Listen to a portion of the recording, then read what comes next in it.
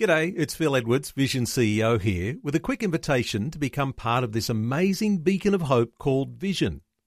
Together we can put our love into action to help people of all kinds build or rebuild their lives on the truth of God. Please consider the part you can play during our upcoming Visionathon appeal, remembering that it's your support that makes Vision possible, including this podcast. This podcast is made available by Vision Christian Media, thanks to the generosity of our supporters. Your donation today means great podcasts like this remain available to help people look to God daily. Please make your donation today at vision.org.au.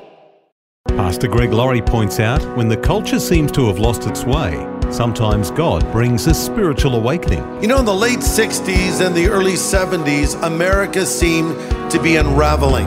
But in the middle of the drug revolution, in the middle of the sexual revolution, God sent the Jesus revolution. So it's good to look back and reflect and learn from it, because our prayer today is that God would do it again.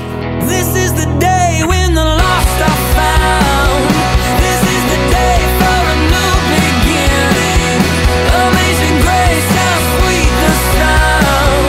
Again you hear all the angels are singing.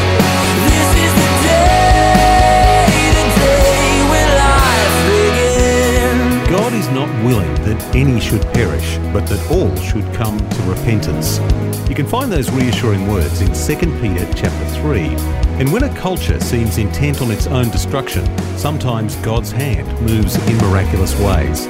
It's happened before in history, and today, on A New Beginning, Pastor Greg Laurie says it can happen again, but we play a part in bringing it to pass. We're glad you've joined us for a fascinating series that we're launching today called Jesus Revolution. This is the day when life begins. We're going to take a little walk down memory lane and revisit the last great spiritual awakening that happened in America, called the Jesus Movement, also called the Jesus Revolution. This revival, this awakening impacted the church, it impacted the nation, and really it impacted the world. Some might say, well, why go back and look at something like that? That was a long time ago. Here's the answer.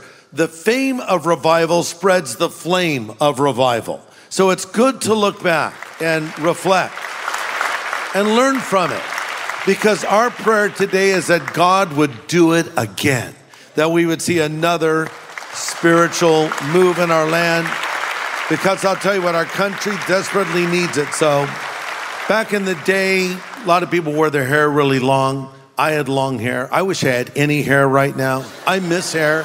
Listen, if you meet a bald guy and he says, I don't even care about hair, they're lying. They want hair. Okay, I'm speaking on behalf of all bald men.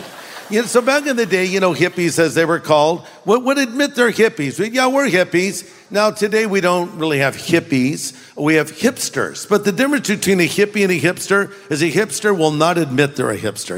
Are you a hipster? I'm not a hipster. Yeah, I need a latte and some avocado toast, please. Wait, yeah. So, in the late 60s and the early 70s, America seemed to be unraveling.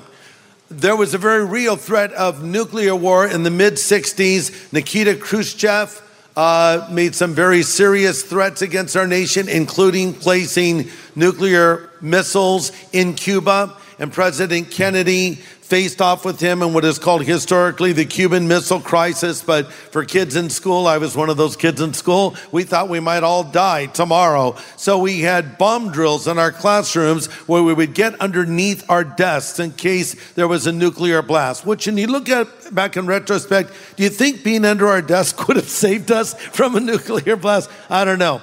So 1 year after the Cuban Missile Crisis, our youthful president, John F. Kennedy, was assassinated in Dallas on November 22nd, 1963.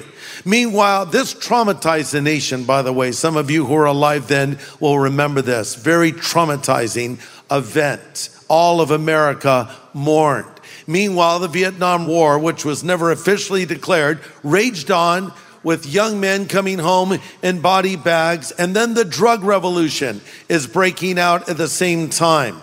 Thousands of kids are turning to drugs for some kind of self-realization, some kind of answer, hopefully, and it just made things worse. Add to the drug revolution, the sexual revolution, with the discovery of the birth control pill in the early 60s. Free love reigned, and everybody just wanted to express themselves and push away those parameters and those barriers that existed for so long. It all sort of culminated in a big music festival called Woodstock, which was billed as 3 days of peace and music. And Jimi Hendrix played the Star-Spangled Banner on his electric guitar. Everything was really groovy, man.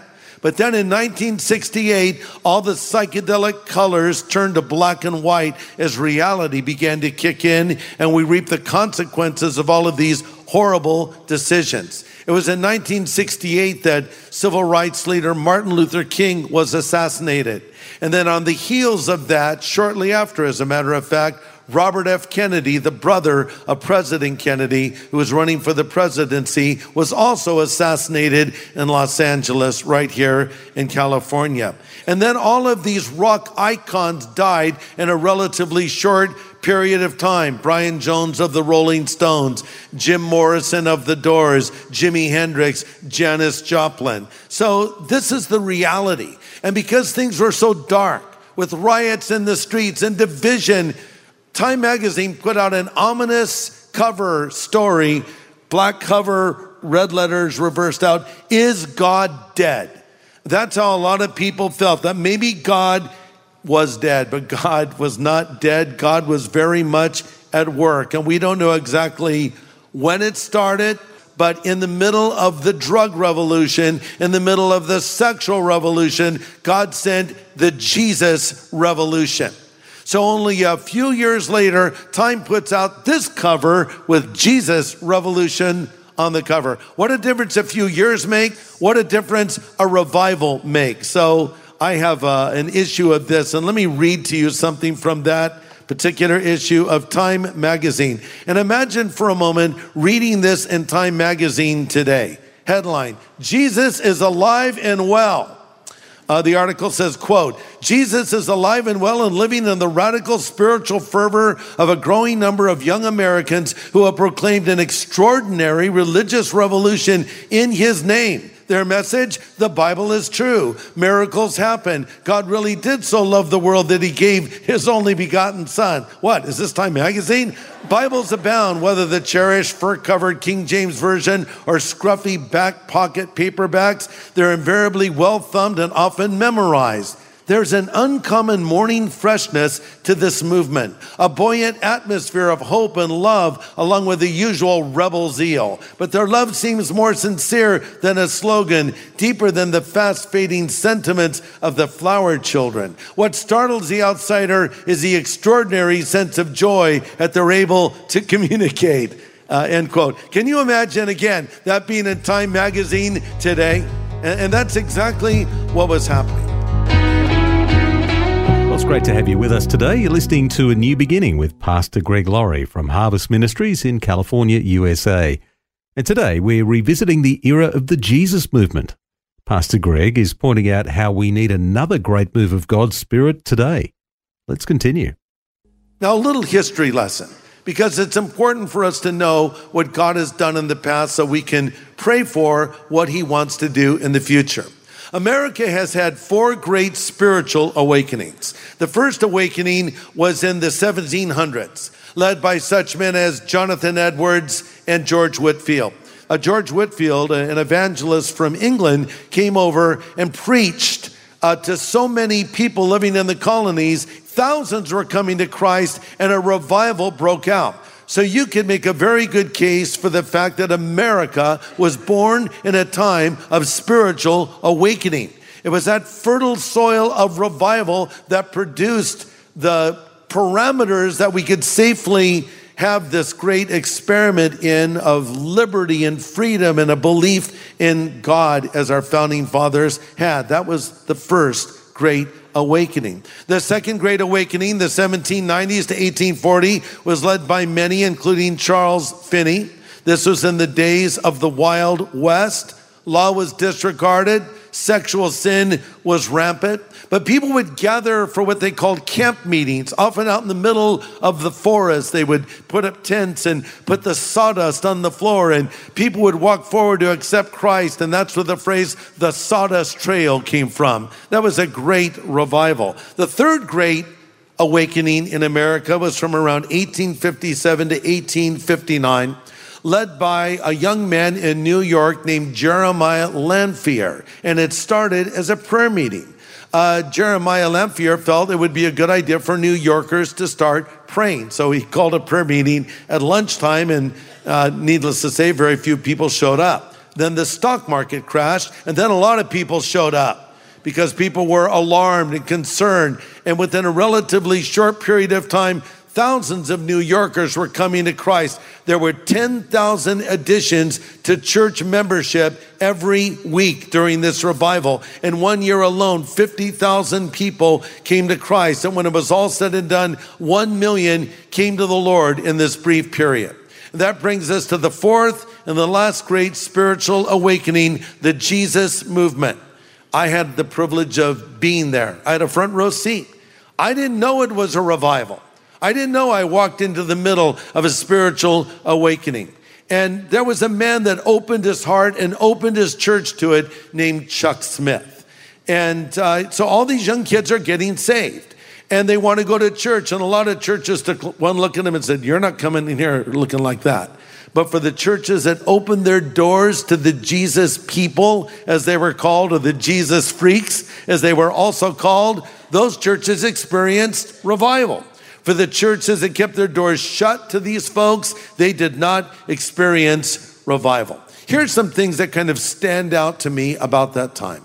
Number one, there was a sense of expectancy in the services. So when you came to church, you came with a sense that God is going to do something. You know, we talk a lot about the need for anointed preaching, but I think there's also a need for anointed listening.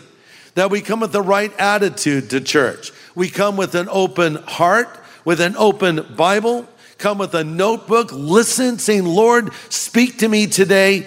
No one was ever late for church back in those days, by the way, because if you were, you wouldn't get a seat. So that sense of expectancy. Number two, the Word of God was pretty much taught in every service. You know, Pastor Chuck Smith taught us to love the Bible, and we would go through books of the Bible, and our lives were changed by the Bible.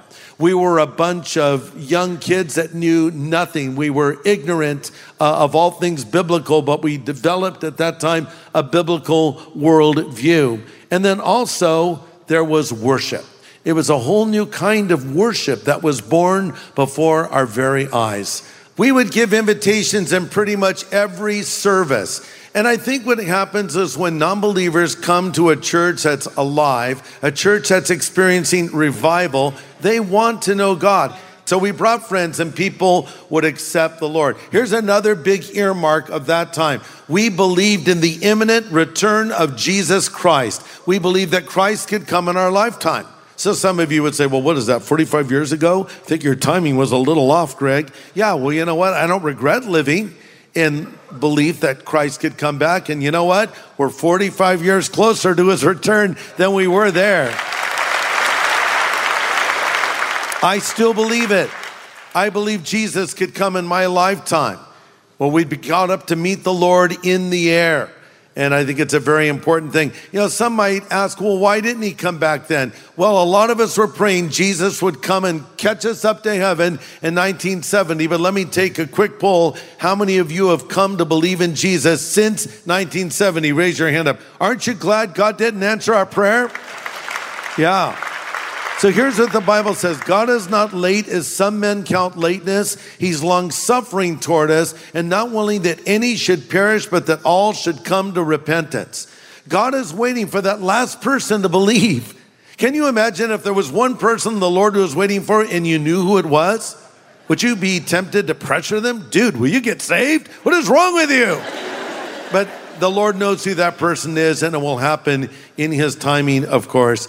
But we need to pray that God will do this again. Psalm 85:6 says, will you not revive us again that your people may rejoice in you?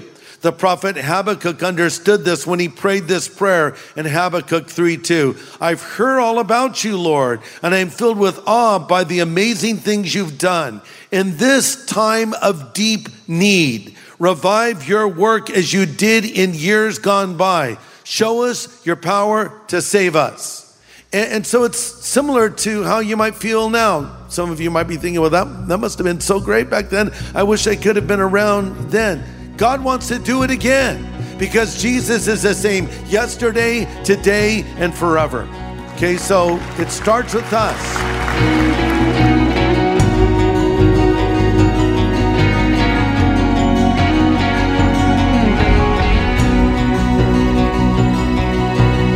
That's Pastor Greg Laurie with some fascinating insight on the Jesus movement and how we play a part in inviting another great move of God's hand on our culture today. Well, next time, more from Pastor Greg's message, The Holy Spirit in Revival, exploring what we can learn from the Jesus movement. But before we go, let's conclude with a word of prayer. This is the day when life begins.